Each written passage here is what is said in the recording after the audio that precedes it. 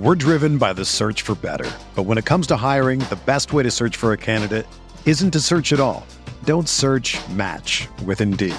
Indeed is your matching and hiring platform with over 350 million global monthly visitors, according to Indeed data, and a matching engine that helps you find quality candidates fast. Ditch the busy work. Use Indeed for scheduling, screening, and messaging so you can connect with candidates faster. Leveraging over 140 million qualifications and preferences every day, Indeed's matching engine is constantly learning from your preferences, so the more you use Indeed, the better it gets. Join more than 3.5 million businesses worldwide that use Indeed to hire great talent fast. And listeners of this show will get a $75 sponsored job credit to get your jobs more visibility at Indeed.com/Blue Wire. Just go to Indeed.com/Blue Wire right now and support our show by saying that you heard about Indeed on this podcast. That's Indeed.com/Blue Wire. Terms and conditions apply. Need to hire? You need Indeed.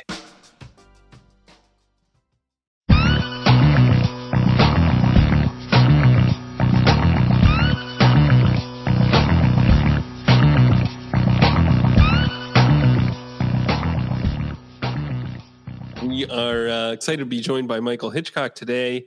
He's a writer at RotoViz covering DFS. How's it going? Good. Thanks for having me on, guys. Thank you for joining us. I've been looking forward to it. Yeah, I have too. I watch this every week. Nice. Nice. I'm all disorganized. That's all right. We can. I'll kick it off here with Rashad Bateman. He actually came on. Caught 7 of his 8 targets for 103 yards in the Ravens' Week 14 loss to the Browns. Michael, this is actually a two-parter question. One, why did the Ravens pretend like Rashad Bateman didn't exist? And two, is this like a byproduct of them having, had lost Lamar and like having to just need these big plays? Yeah, I mean, that was so weird last week. Like, he just literally wasn't in the game plan, right? And then this week he's 8 targets with the backup Huntley or whatever his name is. Mm-hmm. I mean, he wasn't in the game plan until later too, right? Right. I mean, he was getting all it was kind of garbage time, but I mean, there was still a competitive game at that point. I mean, he was catching almost every ball down the stretch.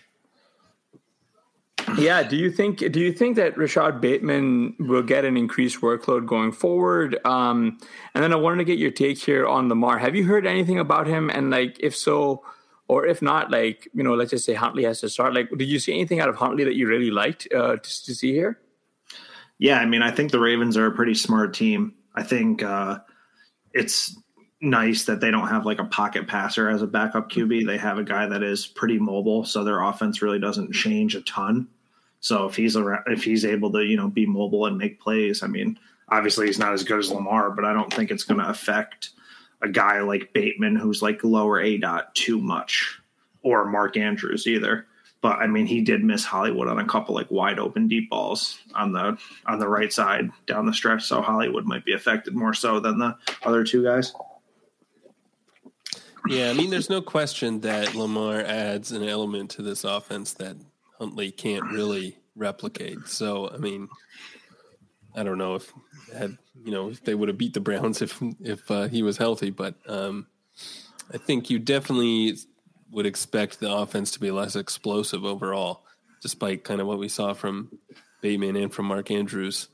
The only thing I've read is that the team is, I guess, hopeful that it's just a low ankle sprain and that he'll be okay to go next week. But it sounds like that's not, they're not sure of that. So he might miss time. So, yeah, I mean, I guess if it comes out that Huntley is going to play next week, it's hard to say without pricing for DFS. But, I mean, how are you approaching the Ravens from a DFS perspective in that case? So this week I was pretty much all out on the Ravens just because, I mean, Lamar's price, I mean, he's 7,400. He's basically the same as Brady, the same as Josh Allen. He just hasn't shown it enough in recent weeks for me to be in on him. And when he was running hot earlier in the year, it was nice because you could finally double stack him with Andrews and Hollywood. Whereas before he was doing like so much running, you never really wanted to double stack him, but he was finally like throwing really well. So it was like, let's, double stack him up. But now over these last like few weeks, I'm just like, I'm kind of out on him. Yeah. And I can see why. And as a result, have you just been not in on playing guys like Mandrews or even Bateman at cost? I mean, I was playing Marquise at cost until this game, I guess. I didn't play Bateman. I was almost thinking to myself, sneaky little GPP flyer, but then it's just like kind of a donkey play because he wasn't running that many routes. So, I was curious about your take there. Or are you going to be like, I guess Andrews' price got up there, but were you not paying up for him at all out of curiosity? No, I wasn't. I was in on Hooper this week. I just really liked Hooper this week with all the other tight ends for the Browns out. I mean, that's basically a tight end ran offense and through the passing game. I mean, their receivers aren't anything to get excited about, but when you get one tight end that's going to get most of the targets for them, it's pretty exciting. And he did pretty well today. I think he was like the tight end 3 today. Yeah, he was. But that one receiver that they did have that popped off was Donovan Peoples-Jones. He caught the 5 of 7 for 90 yards in the Browns' Week 14 win against the Ravens. So, again, this is a bit of a two-parter question here, if only because Donovan Peoples-Jones seemed to be a pretty trendy way to play this game if you were kind of like looking for a bit of a game stack and a leverage spot off of Hooper. Because I think he was the same price, exactly the same price. So I wanted to get your take there on Baker. Like, for starters, with Baker, you've got this guy who is essentially fully hurt. I mean, he even had to come out of the game. How often do you think it is that he's really going to be this kind of serviceable-ish play? And then, second, like, is Peoples-Jones the kind of guy, or like just sort of if you really want to take shots on these like really low-price, high-volatile receivers in large field GPPs if you're taking Baker as part of your core, I guess? So Baker, I think, is a little thin just because of how hurt he is right now. So he's probably not a guy I'm ever really looking at, especially on this slate with Taysom and Cam both looking at, in the cheaper section, So I don't think I'd ever really look at Baker, but I think DPJ is, fine because, with all the other tight ends out, he was definitely going to see a boost in targets, and he did. And he was in the Millie Maker winning lineup earlier this year. So, I mean, he's shown the ceiling to win a big GPP. Yeah. Sorry, Blair, you were going to say? No, I wasn't. No, you weren't? I don't have thoughts on DPJ, really, I guess. Dynasty value. I'm curious. Dynasty value, right? Like, for sure. I am curious about what we think about DPJ from a dynasty perspective, because he's someone, he kind of, hasn't really done anything apart from a few games here and there. But on the other hand, he was a pretty highly touted recruit coming into college. He was an early declare. There's a lot of intriguing aspects about his profile. So, he's kind of I agree. He's kind of a mystery to me. And I mean, that's going to be a team that's not going to have many pass catchers coming into this offseason, right? Like Odell's not there anymore. Landry might be on his way out. They may, draft a guy, but I mean, he's probably going to be pretty high in the pecking order from a depth chart perspective in the offseason, I would imagine, right? Yeah. I agree with you. I think they're going to need to actually address receiver this draft for sure. But absolutely. One of the interesting things is Rashard Higgins is not really a thing anymore. So that actually happened. The other thing is Anthony Schwartz has really missed the most of the season with this concussion that he suffered. Like, I can't even remember, like a long time ago. So if Anthony Schwartz is available on waivers, and like how Michael was saying, this is a thin depth chart. You do want to roster these guys in Dynasty if you have. I hope Schwartz is okay. Frankly, like it's a little frightening that he has just not returned. And it's been, I think, it's been a while. I don't want to give the exact date, but like he just hasn't come back. Maybe he won't come back. I don't know. Last game was week 10. Yeah, we're in week 14, right? So it's been a month. Yeah. So that's the problem. I will I will say there, I think part of what really helped this opening in target share for DPJ was the fact that Hunt, who seemed to be on his way to a big game, unfortunately got hurt. Right, like he had 2 catches, 13 yards, and then just had tweaked his ankle, and then he was gone. And that was just sad. So I wanted to get your thoughts there, Michael. Like if Hunt is out of the pecking order and you are looking to stack up the Browns, well, I guess you probably should be looking to stack up the Browns. But with Hunt out, like, does this make Chubb more of a cash game play, or are you still out on him? I think it's slate dependent, honestly. I mean, we've just been running so hot with these like cheaper, like 5K running backs that we've been getting. For a guy like Chubb, regardless whether Hunt is in or out, or he just like doesn't catch passes. So it's like, it's really hard to play him on DraftKings. I feel like I play Chubb a little more on FanDuel where it's half PPR. So like Chubb is just always like a tough DraftKings play. I feel like unless it's like a GPP, I usually stay away from him in small field stuff. And I don't play cash, but if I did play cash, I wouldn't be playing him in cash. Yeah. Does it open the door for any more Dearness Johnson? Or, I mean, he didn't really have much value unless both Hunt and Chubb were out, it seems. No, it's just been Chubb has just been getting fed with Hunt out pretty much. Yeah. Just the offense just isn't as good with, Baker. I mean, he's hurt, man. Like, he's really banged up.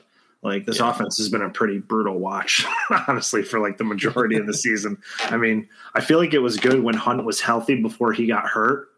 Like, Hunt was just like shredding, Chubb was shredding. But like ever since then, I feel like Baker's gotten hurt and more hurt since then. And it's just been like brutal to watch. Yeah. I'm impressed with Baker really just sort of taking that pain management issue thing to like the next degree and just sort of rolling out there every week. Like, I know for a fact I couldn't, but I know, right? I mean, you would think that the team would do something to protect him from himself, but at this point they're clearly not, and he's looking for a contract. They're going to have to pay him anyway. Right. But my God, man, like that's it's ridiculous. Just the fact that he's going out there, like we know he's got like what, knee, a shoulder, a back, an elbow. He gets treated like he practices in full. I don't know, man. Like the poor guy, like he's gonna have like his career is gonna be shortened because of this. But it is what it is. One other guy who looked like he might have been playing hurt for when he came back, of course, was Russell Wilson, who had that finger injury and has not looked good for most of the season, maybe until today. I mean, today he wasn't great either, but, they put up 33 points. Lockett had a big game. Penny had a big game. DK Metcalf had an okay game, 4 of 8 targets for 43 yards. Is it possible for Lockett and Metcalf to still have good games at the same time? I mean, this offense, even when they put up 33 points, they're not exactly explosive. Yeah. What are our expectations for Metcalf?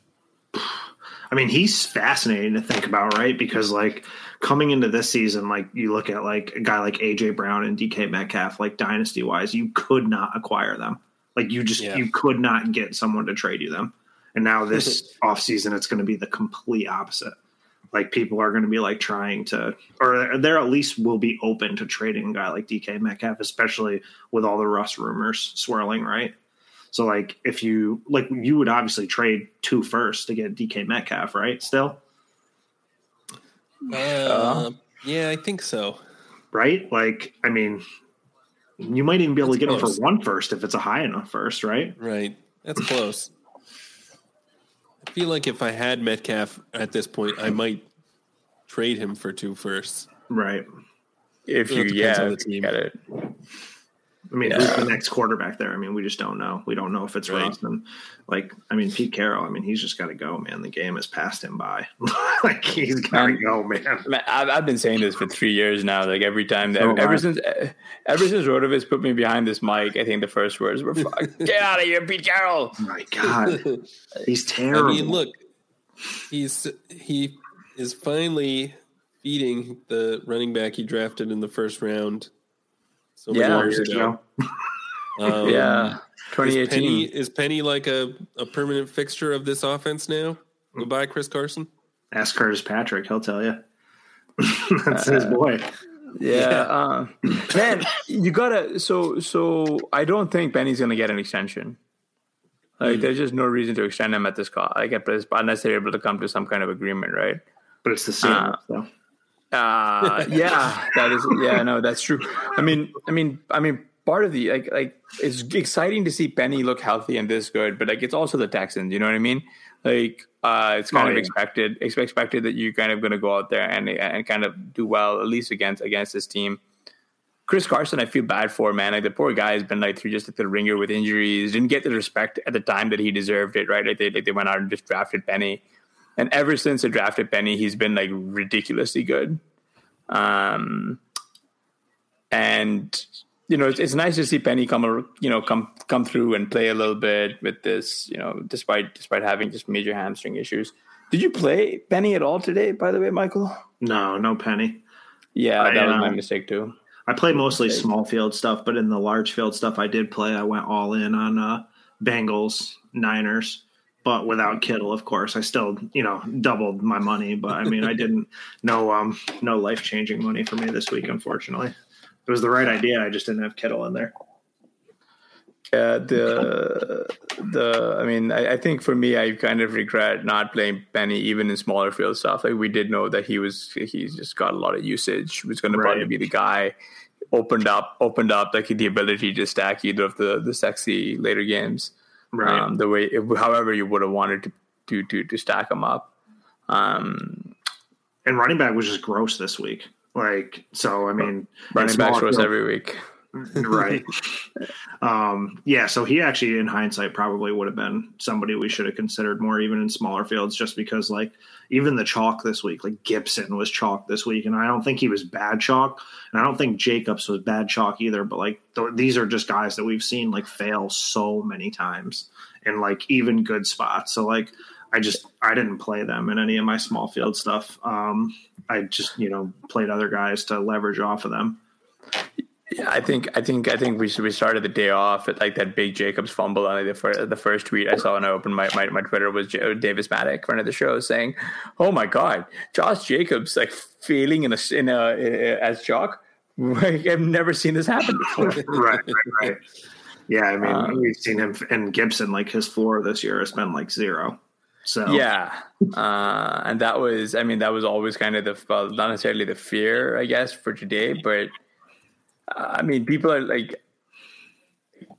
I don't think that shin fracture has just sort of fixed itself. Like, he's been playing on it. Yeah, he's just up. Not on. He's not on the injury report. Yeah. Like, it's not great. I will say the guy from that Raiders Chiefs game was like Hunter Renfrow, who just seems to be far too cheap for what is like. Upside is, I mean, this is all garbage time bullshit, right? Like the 14 targets, 13 catches, 117 yards and a score. Like, everyone who was a Renfrow slappy got there today, which is really unfortunate. Because they shouldn't have, right? I mean, KC basically ran the Raiders out of the stadium. And I don't know if either of you guys saw this, but apparently, like the Raiders' team went and stood on the Chiefs' logo at Arrowhead before they went into their locker room. Oh, you guys didn't see that? No, I did. Oh yeah, I'm shaking my head because it's just such a Raiders move. Like, yeah, I mean, what do you guys do? Like dumb team.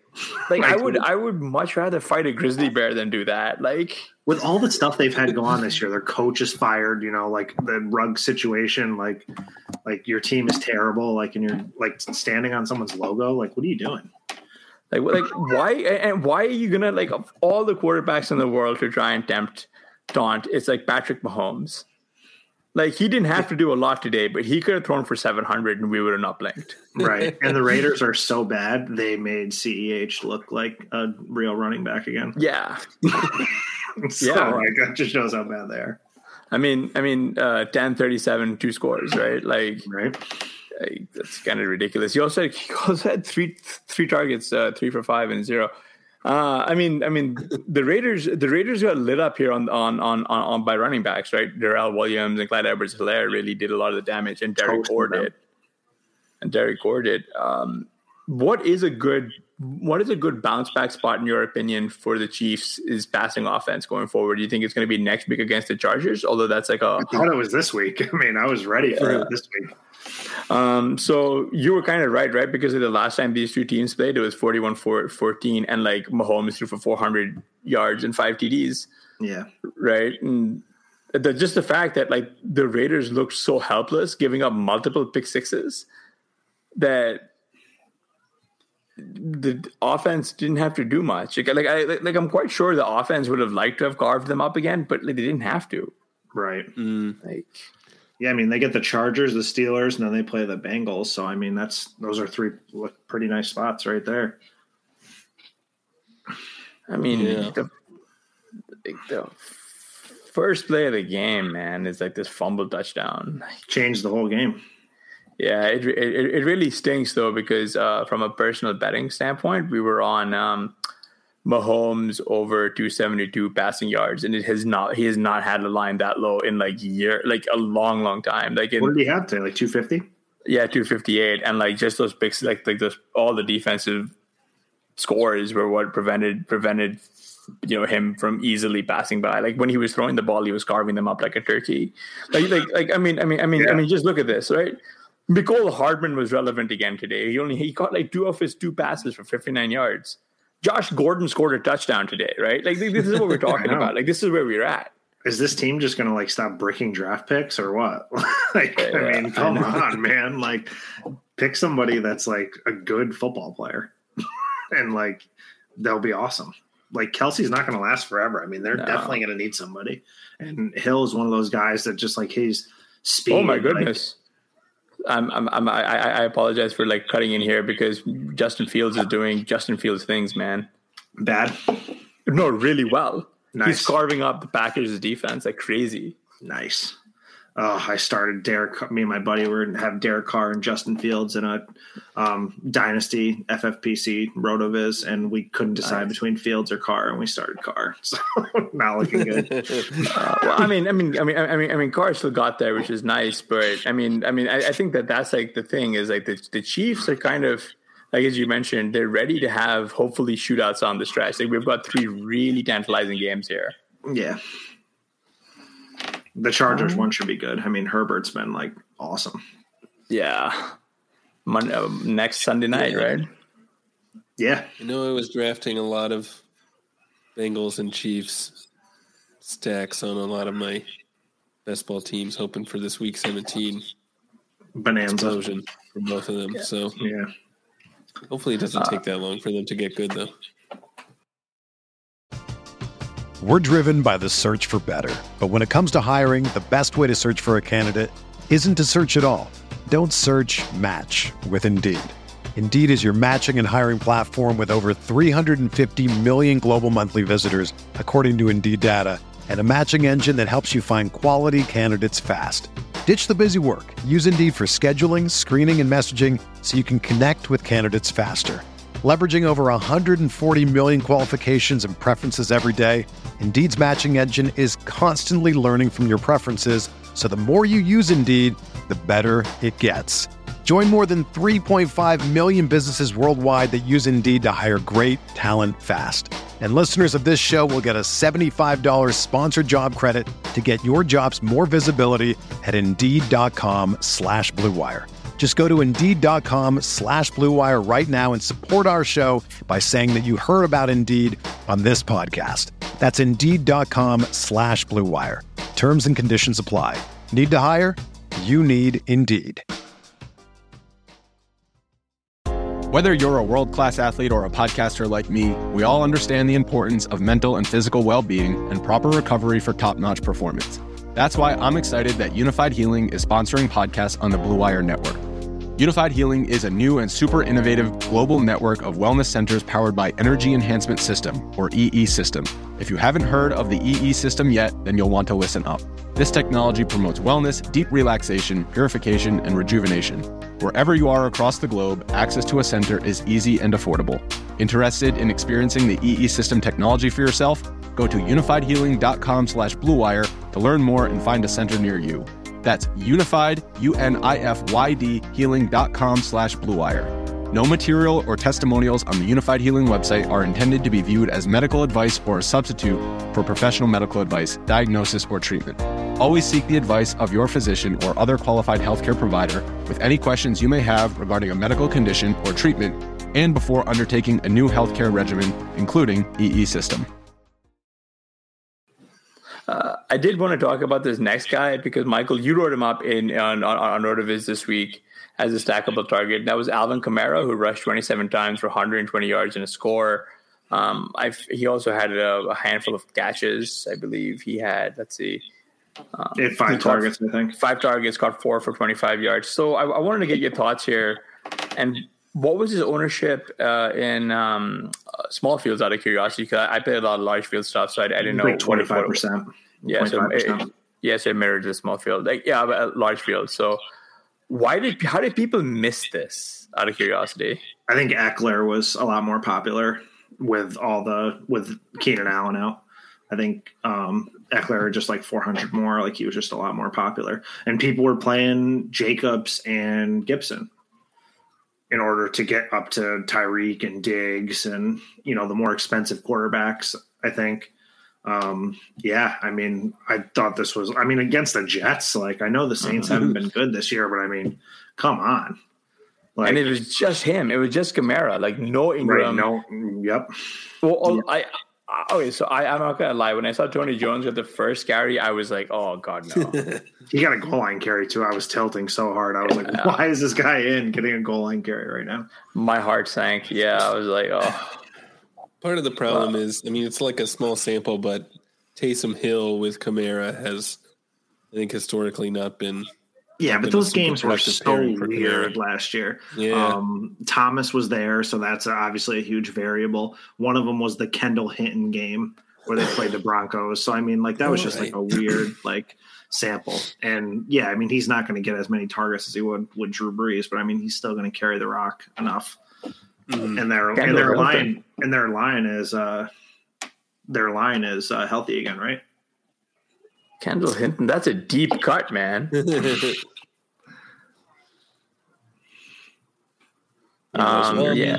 So, yeah, I'm going to take this in a different direction, but Kamara's pretty interesting to me from like a dynasty perspective. Very interesting. Is he even like in the first round next year? That's kind of my question. Dynasty startup wise? Yeah. Yeah, or even redraft next year, yeah. I think it depends on who the quarterback is. If it's Russell Wilson, yes.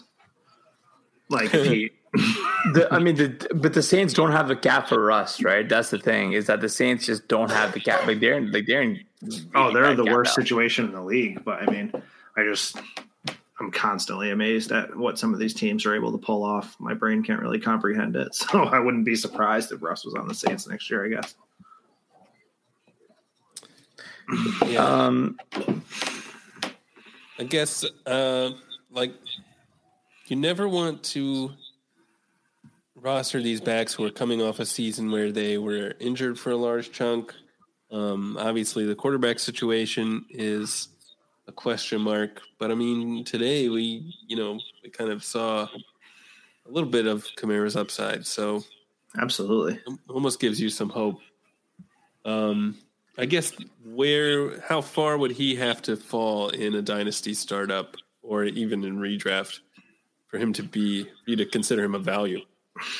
Dynasty is hard to answer because, if I'm doing a dynasty startup, I'm just no matter how far they fall, just guys like this are just such bad investments. They're just losing value the second you draft them. Kamara is not gaining. Kamara's not gaining value. He's only losing it from here on out. Yeah, I think that's right. He's not gaining. So redraft next year. If he's in the middle of the second round, is that all day? Yeah. Yeah. He's going to be a bell cow and he's still young enough. I would say second round. I don't think first round though. Because I think next year's drafts are going to be really interesting with all the receiver talent that's being propped up and all the running back young talent, the Jonathan Taylors, the Javonte Williams, the DeAndre Swifts, the Najee Harrises. That's going to be half of the first round almost right there. Yeah. I mean, the thing with running back ADP is it's always going to be this consistent shuffle, right? Like these guys are just going to sort of go up and go down and go up and go down. Like there's never going to be any it's not going to be a cratering like there was in 2016, even though there should be akin to what it was in 2016 for running back ADP and receiver ADP. There's just going to be a shuffle. Like the young guys are going to go up. Some of the older guys are going to slide backwards. And that's where, I don't know if you watch Ship Chasing, but in Ship Chasing, we had a pretty interesting conversation about CMC, downside risk, upside risk. And I think a lot of the same discussion points still apply to Alvin Kamara, the guy who I actually was trying to discuss. We actually forgot that he existed on the show because he makes for a better proxy than someone like a CMC, right? Because CMC is probably going to maintain that 101, 102, 103. And Kamara should, right? Because I think we had this theory back on Ship Chasing in early August where Kamara was going to be this year's CMC. Like everything was set up for AK-47's 2021 season to mirror that of CMC's 2019 season. And CMC's 2019 season was where the team was very intentional to get him to 1K because their quarterback was some guy called Kyle Allen. They lost their receivers for long stretches.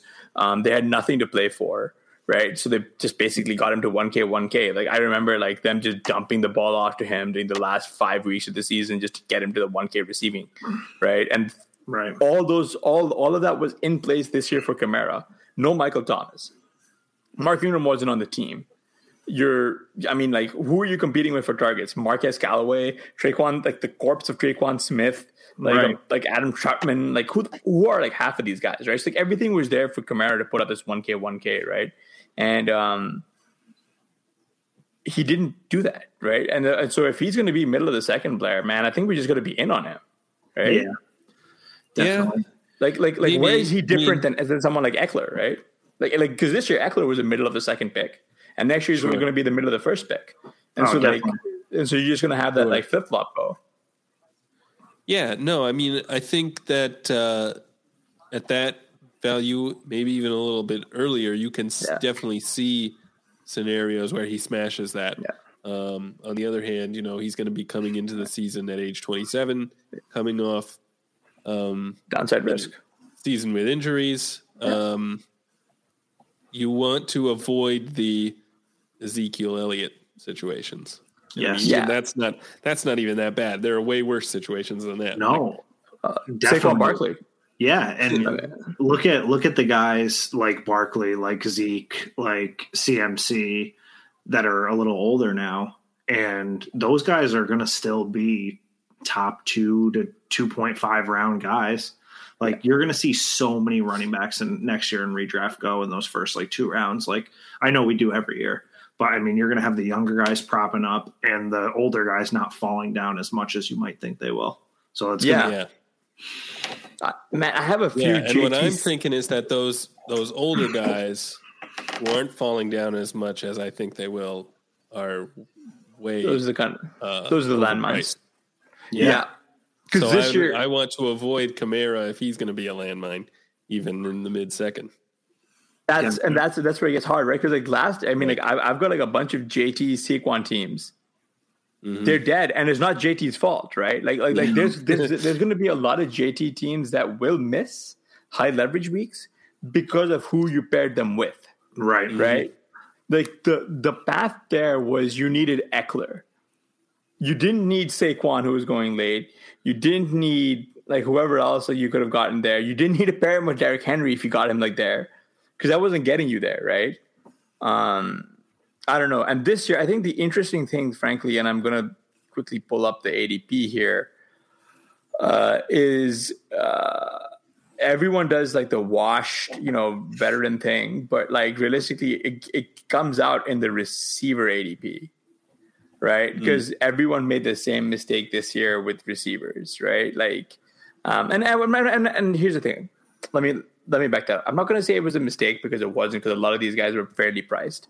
But Nuke, for example, where he was going, there was always going to be that age risk factor for him. But also the fact that last year a lot of the volume was driven his way because Christian Kirk was hurt, right? And he was competing. He was fully healthy and competing against the corpse of Larry Fitzgerald and Kenyon Drake and all these, like, not a lot of, like, there wasn't a lot of target volume for him had like Kirk stayed healthy. Because this year I was really in on Kirk at ADP, and Kirk is just doing this year what we thought he was going to do last year, right? Like, I've got a lot of Christian Kirk, like a lot.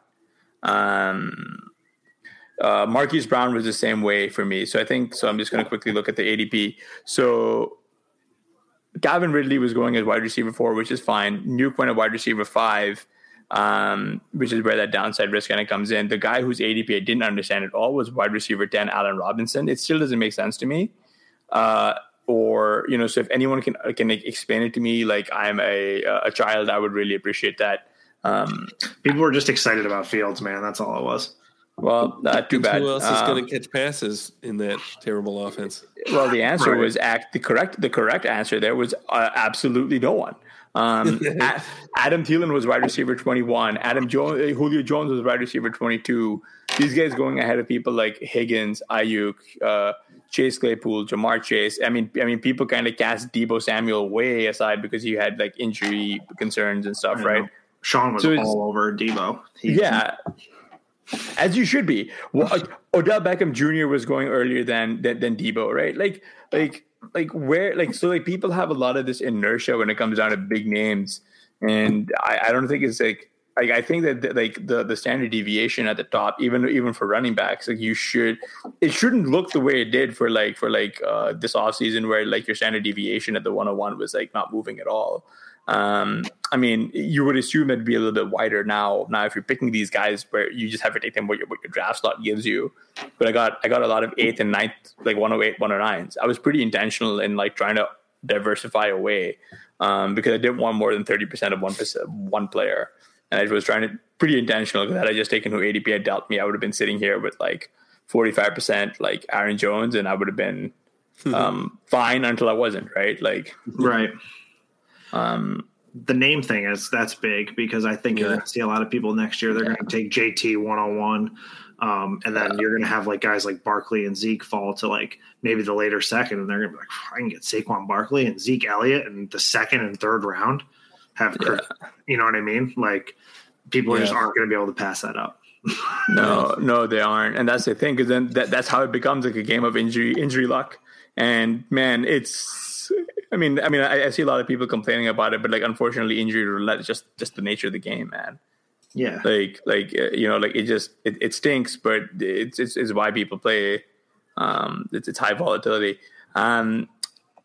And then you always are going to find kind of like later round guys like who I think we were kind of blinded on was Leonard Fournette, but another guy who I tried to be intentional to pick him around later was Melvin Gordon, who had a pretty big game today against the Broncos, right? I mean, against the Lions, where he went ham 24 times, 111 yards and 2 scores. Javonte also went ham. Michael, was this like a spot where in large fields you should have been cramming in both running backs because like RB versus Lions is just sort of such a gimme? Yeah, I mean, in large fields, I mean, it actually was crazy. And I think the $12 fair catch, which has 24,000 people, that the winner in that had both Broncos running backs, which is like crazy to me. Interesting. Like I don't think I've ever seen that. Like that's just crazy. That's just crazy to me. Yeah, I mean, against the Lions, I think if the price works and you can kind of think of them as just one running back who's going to get, 35 carries and 10 targets or something, then you kind of have to say, well, I'm just going to live with like not having another roster spot and treat these guys as one running back. Right. And, one really expensive running back. I don't know. Yeah, I mean, they both sort of popped off. I heard. I was listening to Peter Overzet's friend of the show's, last second cram GPP pivots, strategy show this morning. Just as I was doing some homework and just getting ready for like closer lock, and he mentioned that he liked Melgo as a pivot off of Javonte, which is nice. A really good call by Pete, and I hope he did I hope he made some money had he gone through with it. But I mean, as we know, the slate was an interesting one. You had to run pretty pure in the first slate. I don't know what you guys did, but I kind of punted to the second half of games. Really, so what I did, how I went about building my lineups, so I went to Michael's article and I read all of our. I started by reading all of our DFS work. So Connor O'Malley and everybody else, and then I went to Michael's article and I was like, all right, so he's curious stacks, and it's like, all right, so I have a handful of lineups. I'm just gonna shove these guys in and let's pray. So let's talk a little bit about your big call of the week, which is this Bengals Niners skinny stack you had, which was Jamar Chase. He popped off pretty big, which was nice. 5 of 8 targets for 77 yards and 2 scores against the Niners. And you also said Kittle, 13 of 15 targets for 151 yards and a score. So out of curiosity, just talk to me a little bit here. How much of either player did you have in your lineups? And two, does Zach Taylor really need to quit it with his running back obsession because they lost the game because he just couldn't bring himself to keep throwing to Chase? They had 22 carries today. Mixon had 18 and P. Ryan had 4, I think. What are you doing? They were down most of the game. I understand that Mixon has been awesome. Yeah. He's part of the reason that Chase has been kind of slow too these last 5 weeks is because Mixon's been so good. Mixon's had 9 touchdowns, 8 rushing, 1 receiving in the last 5 weeks since that Ravens game where Chase had 200 yards. And, Chase has just been kind of quiet since then. But I mean, his ADOT hasn't changed. His volume hasn't really changed. He's one of the most efficient receivers in the league. Coming into this week, he was 23rd in targets and 6th in receiving yards and 5th in total touchdowns. The guy's just an absolute monster. And this was a great spot to get back on him. Yeah, we were. I was on Chase. I just don't know what took him so long to actually start throwing the ball to him. They were trying to run the offense through Boyd, and he almost had a 3rd touchdown too. Yep. Don't remind me because oh boy, I could have really used it. Just watching them bring in Samaje Perine for targets. 4 or 5 targets, 4 of 22 for zero. What do you guys do? How does he get so many targets? Why does he get so many targets? I have no idea. I wish how are they finding the volume here? Higgins again though, 100 yards, 3 weeks in a row, double-digit targets again. I think, or no? What did he have? 8? No, he only had 7 targets. Only 7? Only 7. 5 catches, 7 targets. Yeah, they were just not targeting the receivers. The thing that's the most frustrating is that you have Chase and Higgins combined for only 15 targets. Yeah. And meanwhile, Perine and CJ Uzoma combined for 11. What is that? Perine had as many targets as Tyler Boyd. Yep. Yeah. And I mean, Chase is just a clear alpha. Yeah. He is gonna. I mean, he's already got 10 touchdowns, and he's still got Can you imagine what he would be doing with 10 or 11 targets a game, a DeAndre Hopkins workload? Seriously, I can. Hey, are you guys familiar with this other guy who gets that kind of workload? His name is Justin Jefferson. Holy shit! Why are we not what is? Zach Taylor has to go, man. I know I sound kind of hyperbolic, but this entire shift to the run is big. It's really kind of so Mixon has looked good, yes. He's also been scoring a lot of touchdowns, yes. But this slavish dedication to continue to run the football despite being down 2 scores and completely refuse to actually turn around and feed your receivers, at least 2 of them, the football is ludicrous to me. You're bringing in Samaje Perine on passing downs and you're trying to get this fat guy to get run up the field. What on earth did you get? Why? And on the other side, for as much as we like dogging on Shanahan for being a total donk, which she is, Kittle got 15 targets. Ayuk got 11 targets. Right? Yeah, is Deebo just a running back now? What's the deal there? Yeah. He definitely had to be far more hurt than we thought because Juwan Jennings saw a lot of target. Yeah, and he had 8 carries, and I think that was it. Maybe he aggravated something. He looked pretty spry on that TD run, though. He did. Yeah. He did. He did good, but yeah, at least on the other side, they just went to Kittle and Ayuk, and the second you saw them going to those 2 guys, it was just oh, this is a boy among men type thing. Yeah, he's the playoff hammer, Kittle. I mean, you look at his schedule. Yeah, he gets the Falcons, the Titans, and the Texans these next 3 weeks in the playoff. Yeah, Like, Ooh, saddle up. I've mentioned this before on the pod, but like I did not realize how much of my best ball ROI is tied up in that Kittle ownership. I did not like every time Kittle does well, like my currently winning jumps by a significant chunk, and I'm like, oh no, this is just where I need it. Well, it's a good stretch. It's looking good now. We'll have to see how that works out for me, folks. Well, if at the end of the season and sometime next season, I'm not going to be sitting on this couch, I had to pawn it because George Kittle's flopped down the stretch. Oh man. I wanted to get your thoughts here on Ayuk because I thought he was a sneaky play at 5.6. Did you get any Ayuk in there, right? Because I'm a donkey. I'm not really a DFS guy. I played a lot of 8Ks, Deebo Samuel. Me too. I just thought he was a great play. Like, I mean, he practiced in full. Nobody was going to play him. And I felt like with Wilson kind of banged up that he might get more carries, but I also didn't think he would only get one target. So I played Deebo instead of Kittle because Kittle came off the monster game last week. So I was like, I'll play Deebo instead with Ayuk. So, I mean, I cashed, but it wasn't anything to write home about. Yeah, I didn't have any Kittle Ayuk teams. I had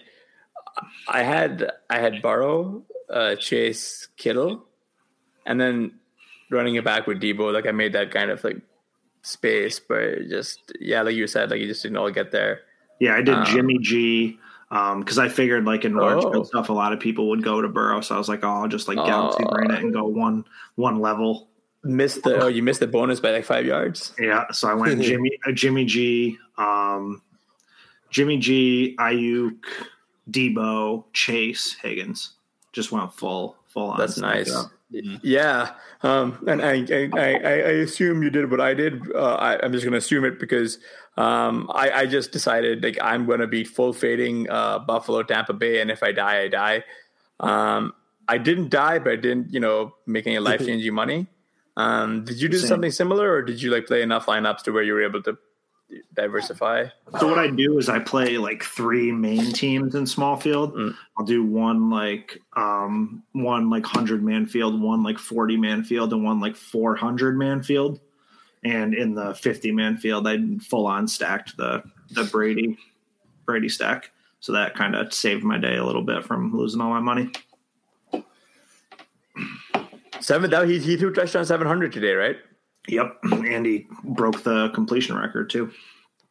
Threw number 700 to Breshad Perriman. I know. Former first rounder. He was a playoff hammer like 2 years ago, right? Yeah. He won people leagues. Yeah. And they overdrafted him like the 11th this year for it. Like, yep. This is what you get. I did want to get your take here a little bit on Brady because he did really well, right? He completed 31 of 46 passes, over 363 yards. And scored 2 scores. He also rushed 7 times, which is impressive, for 16 yards and a score, right? Like, did you play Brady? Like, were you on Brady as a quarterback option this week? Yeah, I played him on one of my 3 main teams. Wow. I really like. Especially with Josh Allen. I mean, I know Josh Allen dusted him. He scored, he double bonus day at 300 yards and 100 yards rushing. Like, he just straight up smashed. But I didn't think a lot of people were going to play Allen or Brady because of how cheap Taysom Hill was. Yeah. So like in small fields, he ate up a lot of that ownership. And I just like Brady's stacking options are a lot more appealing because Diggs was way more expensive than Godwin and Gronk and Fournette. And like Brady's so awesome because like they just keep their foot on the gas. You can stack him with Fournette and still get there. So you can just kind of try and capture all the Bucs touchdowns in small fields. Like I went Brady, Fournette, Evans because Evans was, leverage off Godwin because Godwin was so high owned. And then I just ran it back with Diggs who, he only got 14, but in small fields that didn't kill me. Yeah. So it was enough to cash. We were talking earlier about wide receiver ADP and how these kind of older receivers, aging receivers tend to fall off pretty quickly. And now I'm going to say something blasphemous, but Stephon Diggs has only had over 24 points one time this season.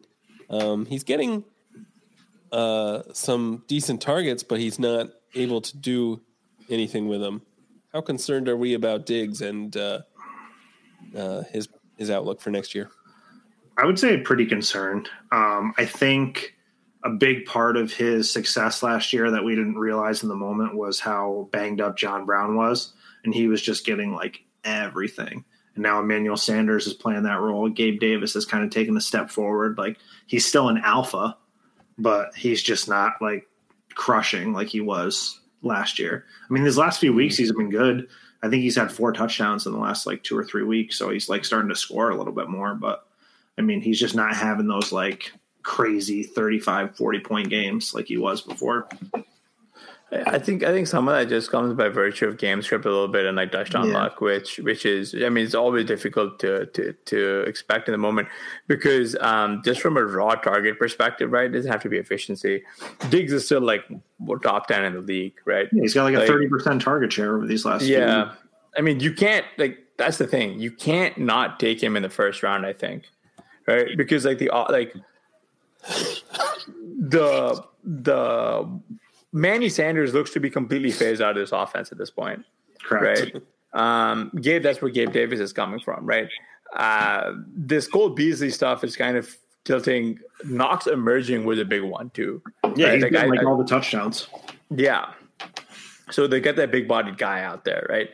I will say that if the Bills do get a viable and a good running back, and it becomes a different story, right? Breece Hall. There's a good name. There's a good name. I like that. You'd think, right? But I will say that, like, you know, the Cole Beasley usage has always kind of been there. He seems to always be a little bit he's fairly discounted in best ball and stuff, but I just don't know, man. I don't know if like Beasley should be getting this kind of usage ahead of guys like Knox and Gabe Davis at this point, right? Like, you'd hope for Beasley to disappear. I mean, I don't know. I mean, with the injury luck, like, I do think that, like, you know, a couple of injuries to other like auxiliary guys like might have like supercharged or turbocharged Diggs this season. And that goes back to the conversation we were having earlier about like being a little bit more flexible with where you're taking some of these guys, I guess. Is Diggs still your wide receiver 2 in redraft next year? Or are you having Chase and Jefferson leapfrog him? I might have that. Like, I might have them leapfrog him. I mean, Jefferson's going to be interesting because he's going to really benefit with no Thielen this year, right? Chase is a little trickier because you've still got Higgins. I think Hill stays up there too. Tyreek. Devontae might, depending on if Rodgers stays or if he goes, would have to be up there, right? Yeah. And then I don't know. Yeah, I mean, the thing with Diggs, like, he's got 10.7 fantasy points over expectation on the season, which is his worst season since 2018. Still above expectation, so it's not like he's underperforming or anything, right? He's still Stephon Diggs, but I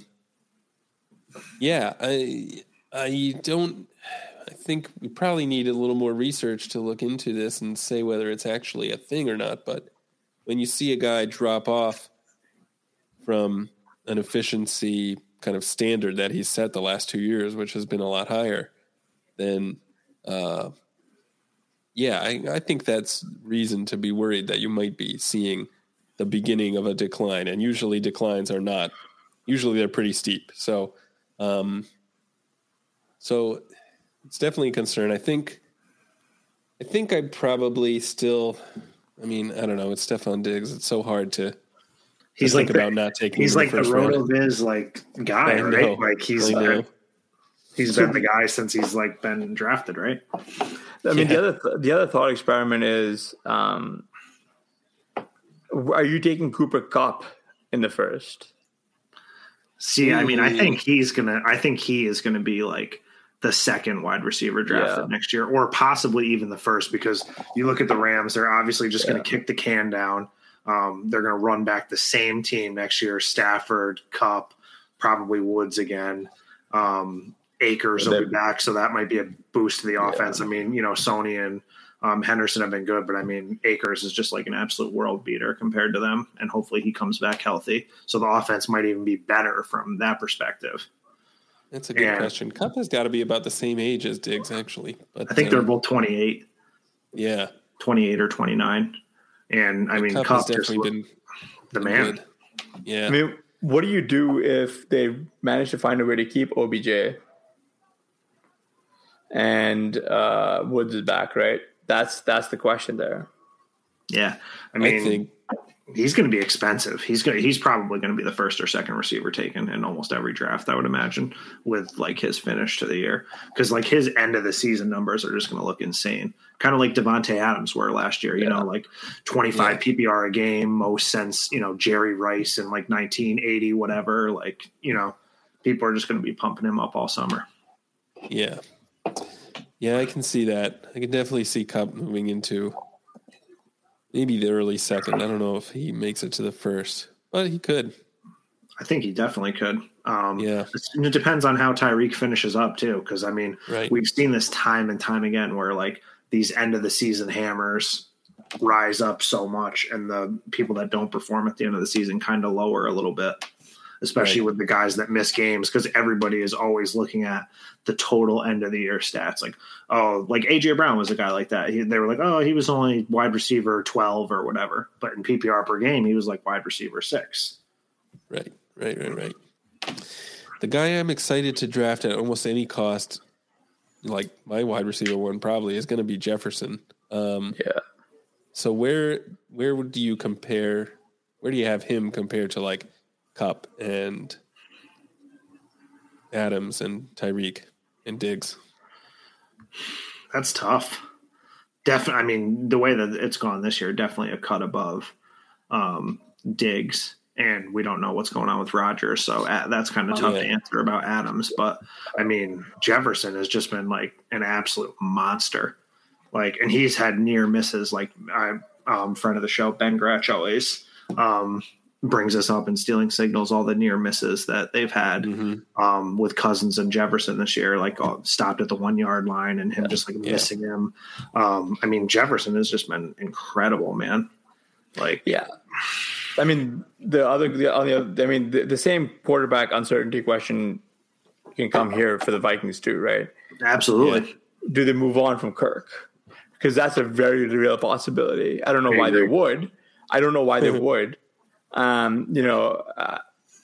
But they might, and that becomes a good question. But then again, it all kind of is beauty's in the eye of the beholder a little bit, right? Like is Kirk good because he's throwing to these wide receivers? Or, yes. Right. I mean, sorry. Probably. But like the flip side is like, maybe Kirk is good and like his receivers elevated. No, I agree with you. I think it's the other way around, right? Because he was like he's. I mean, you saw what Diggs did when he left Minnesota, right? Yeah, exactly. Right. And we saw what Diggs did for Josh Allen, right?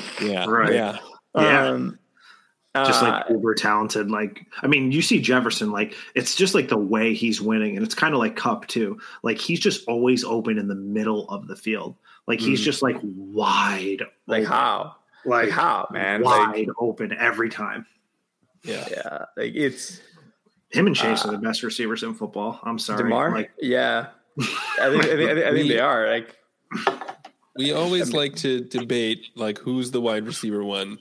Because we love wide receivers. Who's the dynasty wide receiver one? And for the last few weeks, I think it's been Chase.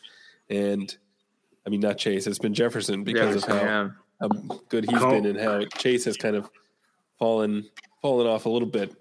And, I mean, assuming it's just a big tier, assuming that compound answer is not allowed, would you still have Jefferson wide receiver one, or does what Chase did today elevate him? I mean, they're just like trading blows back and forth, like week to week. Like, can we just call them like co-wide receiver ones, like Jim Halpert and Michael Scott co-managers? Yeah, it's just. I mean, I would, man. And like the craziest part is like they're teammates, right? Like they were teammates, and it's just like kind of ridiculous because like him I mean, it's crazy because everyone talks about AJ Brown and DK Metcalf, right? And Jefferson and Chase were legitimately, they're national champions and part of the best offense that we've ever seen in college. And these guys came into the NFL and they were just no days off. It was just the same shit, different arena. And they tricked us into thinking Clyde Edwards-Helaire was good. That was the big one, right? You get I don't know, just these beasts, and they're covering up for this one rando charity student they found sleeping under the bleachers, and they're all right, kid, you're the running back now. Yep. That running back was Clyde Edwards-Helaire. Yep, that offense just totally propped him up because you think about it, and I heard somebody else make this point on a podcast at some point, literally Jefferson's always open, Chase is always open, the flat is always going to be open, so no wonder he had 55 catches, Yeah, and it just makes no sense that it took them being down forever into the fourth quarter to start feeding Jamar Chase yesterday in the Bengals. And Zach Taylor is a very special donkey, man. A very, very special 8 donkey. targets in a game that they were down basically the whole way for Jamar Chase. That's a crime. You should be in football jail. Yeah. I was thinking about this actually because of the Chase and Jefferson connection and how Chase was better when they were at LSU together. He had more yards, more touchdowns. Mm-hmm. And now Chase has his college quarterback who made him, well, not made him, but who, together they were so great. Why isn't he still targeting him like that? When you look at it, actually, Jefferson had more catches, definitely more targets than Chase did when they were in college together. They only played the 1 year, there's though. something to that Jefferson was the one who was getting open more often. Right. It seems. Is it because his ADOT is so high, Chase?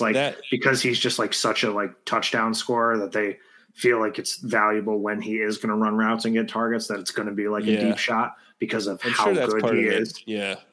I'm sure that's part of it, that the depth of target is a lot different. Those touchdowns today were absurd. Even the one he missed, that was an insane near grab. Then that toe tap in the back of the end zone. It's insane. It was just absolutely he's a touchdown machine. Yeah, he's gonna have a 1 year where he gets 20 touchdowns. I bet. Probably, man. We haven't seen guys with this kind of this is Julio and AJ Green, right? Back when those guys were in their prime and they were touchdown, because it always felt it's hard to remember now, but when Julio and AJ were playing at the peak of their powers, it felt every catch that was going deep at 20 plus yards, one of those two guys is in the end zone, man. No chance, and you could see them blowing by defenders. Yeah. And man, I remember how fast Julio used to be, and when watching him run, he looked so slow.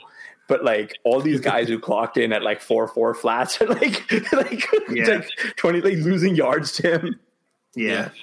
And I think the best comp for Jefferson is I think his ceiling is 2010s Antonio Brown. A guy just gets open at will and just racks up touchdowns and yards. He just needs a quarterback that's a little bit better than Cousins, I feel to just absolutely smash. Yeah, it's just, I don't know, man. I'm genuinely excited for the future for these guys. Yeah, the wide receivers that have come into this league the last few years, and this rookie class has been awesome too. Besides Chase, Elijah Moore's looked great. I know he's shut down now. Jalen Waddle's been awesome. Bateman's starting to look good. This is an awesome last few years we've had. Even Rondale Moore has been good if you think of him as a running back. Oh my God. Yeah. I was looking at his stuff the other day. He literally is a running back. He's had 3 targets more than 20 yards this year, but he caught 2 of them for 111 yards and a touchdown. Yeah. Part of that is because I think Cliff Kingsbury, is fraudulent. I've floated this idea before, and I will float it again. I will implore everyone to do this. You can get Air Raid certified. And when you go to the Air Raid certification website, Cliff Kingsbury is not listed. Fraud! Imagine using DeAndre Hopkins on just one side of the field and not getting creative with him at all. Like, what are you doing, man? He has just like the weirdest. Like even last year, it was a miracle that Nuke got to where he did, because he was very intent on running the offense through 41-year-old Larry Fitzgerald for a while there. Not many people remember this, and he signed AJ Green. This guy loves dusty old people, right? Like kind of like he's taking a lot of inspiration from Hal Mummified. Take that. But yeah, I mean, it's weird because Rondale at Purdue, he kind of played that hybrid role, but he also was targeted deep, and like they're just not doing that with him. No, they don't do that. They didn't do that with Andy Isabella, who was theoretically supposed to be the lid lifter. And they're not willing to give Rondale that chance. And like, I don't know about you guys, but like I got to see Rondale play a little bit, and when he was a freshman in college, and man, they were like offensive. Like he single-handedly won that game against OSU. And Ohio State they graduated quite a few guys into the first round in the defense, and they were defenders who made business decisions to not try and take down Rondale Moore. There was a linebacker who did try to take down Rondale Moore, and he wound up in the end zone with Rondale Moore because like Rondale just carried him in there. It was just like, all right, here you go. All right, like I'm just gonna take you home with me. Like he dragged the linebacker like 5 yards, into the end zone. Like, I don't understand why what their hesitance is in unleashing Moore, and hopefully they make some space for him next year, right? Because I think Kirk has done well this year. It's been unfortunate it's come at the expense of Nuke, but like, how is this offense not more prolific, I guess is my question. Right. I think you want to see him in a role like Jalen Waddle is right now. Like just slot god, just, not a super high ADOT, but, like 6'7" ADOT, just a target hog. Right. Yak monster. Just let him let him rack it up for you, right? Yeah, like, but this like 1.2 ADOT, I mean, come on. That's not even real, man. That's really his ADOT, I'm pretty sure, 1.2. Yeah. Like, it's like, what are we doing here? And there are running backs with higher ADOTs. Like McCaffrey's like 2. McCaffrey's a higher ADOT. That was what Debo was doing last year, pretty much. Yeah, but they also, I mean, like Jimmy G he still is, but he also was an abject disaster last year, right? Like he still is a disaster this year, but he was a bigger disaster last year, and like they just needed to get layups, right? Just wait till he's the Steelers quarterback. Jimmy G? Oh, buddy, just that might be good for Chase Claypool. You never know. I mean, like for all their faults, at least the Steelers are using Chase in that kind of way, right? I will say I do live in Pittsburgh, and I had a chance to walk by Chase Claypool. It's been a few weeks now. He is a very big dude. He is very, very big. He is very, very big. Yes, agreed. Like just like a massive, like just a. And I think he's listed at what, like 6'5". I don't know. I was thinking, but 6'4". Yeah. 6'4", and I don't know what it is, but like he just for some odd reason looks like he should be bigger than that, right? Like I feel like there are linebackers who look smaller than him in person. I think it's like more like how he carries himself. To that end, I also live in Pittsburgh, and I've been I avoid sports radio like the plague, but a lot of my friends here who are Steelers fans, they brought the sports radio to me. But griping about Chase Claypool and his antics costing them the game, and it's like, I don't know, guys. Like maybe Chase Claypool should have done more in defense. Maybe he shouldn't have been letting them give up 200. Maybe Chase Claypool's fault. Dalvin Cook ran for like 125 yards in the first half. Yep. With a separated shoulder. Yeah. I mean, the Steelers weren't even in that game. Like it was not a real comeback. But that's just I don't even want to bring Big it back Ben was up. almost the QB1 on the week. We almost had a Big Ben QB1 week before Tom Brady and Josh Allen stopped it. Josh Allen, man, Josh Allen was not on my radar at all. I was hoping to get sneaky there, and it didn't work out for me. Yeah, that his 100-yard rushing was impressive though. Like he really is a leading running back. It's because he's so hard to stack. You know what I mean? Like you don't feel great about Diggs because he's so expensive and he's not having the ceiling games that we're used to. And then like Dawson Knox, like you want to click him, but you're like 2 touchdowns on 3 targets. Am I really going to go to that again? You know what I mean? Yeah, I had some friends so who hard to stack him. Yeah. I had some friends who were kind of stuck. Like they knew that because we all played like a friends and family league together, and they knew that I had Kittle, and they like swapped onto Dawson Knox to basically get off. Like they basically swapped off of.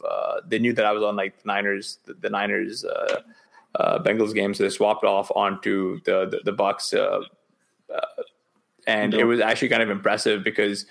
One of them wound up on Knox, and I was like really impressed. I'm like, how did you get to that? And he's like, panic late swapping, dude.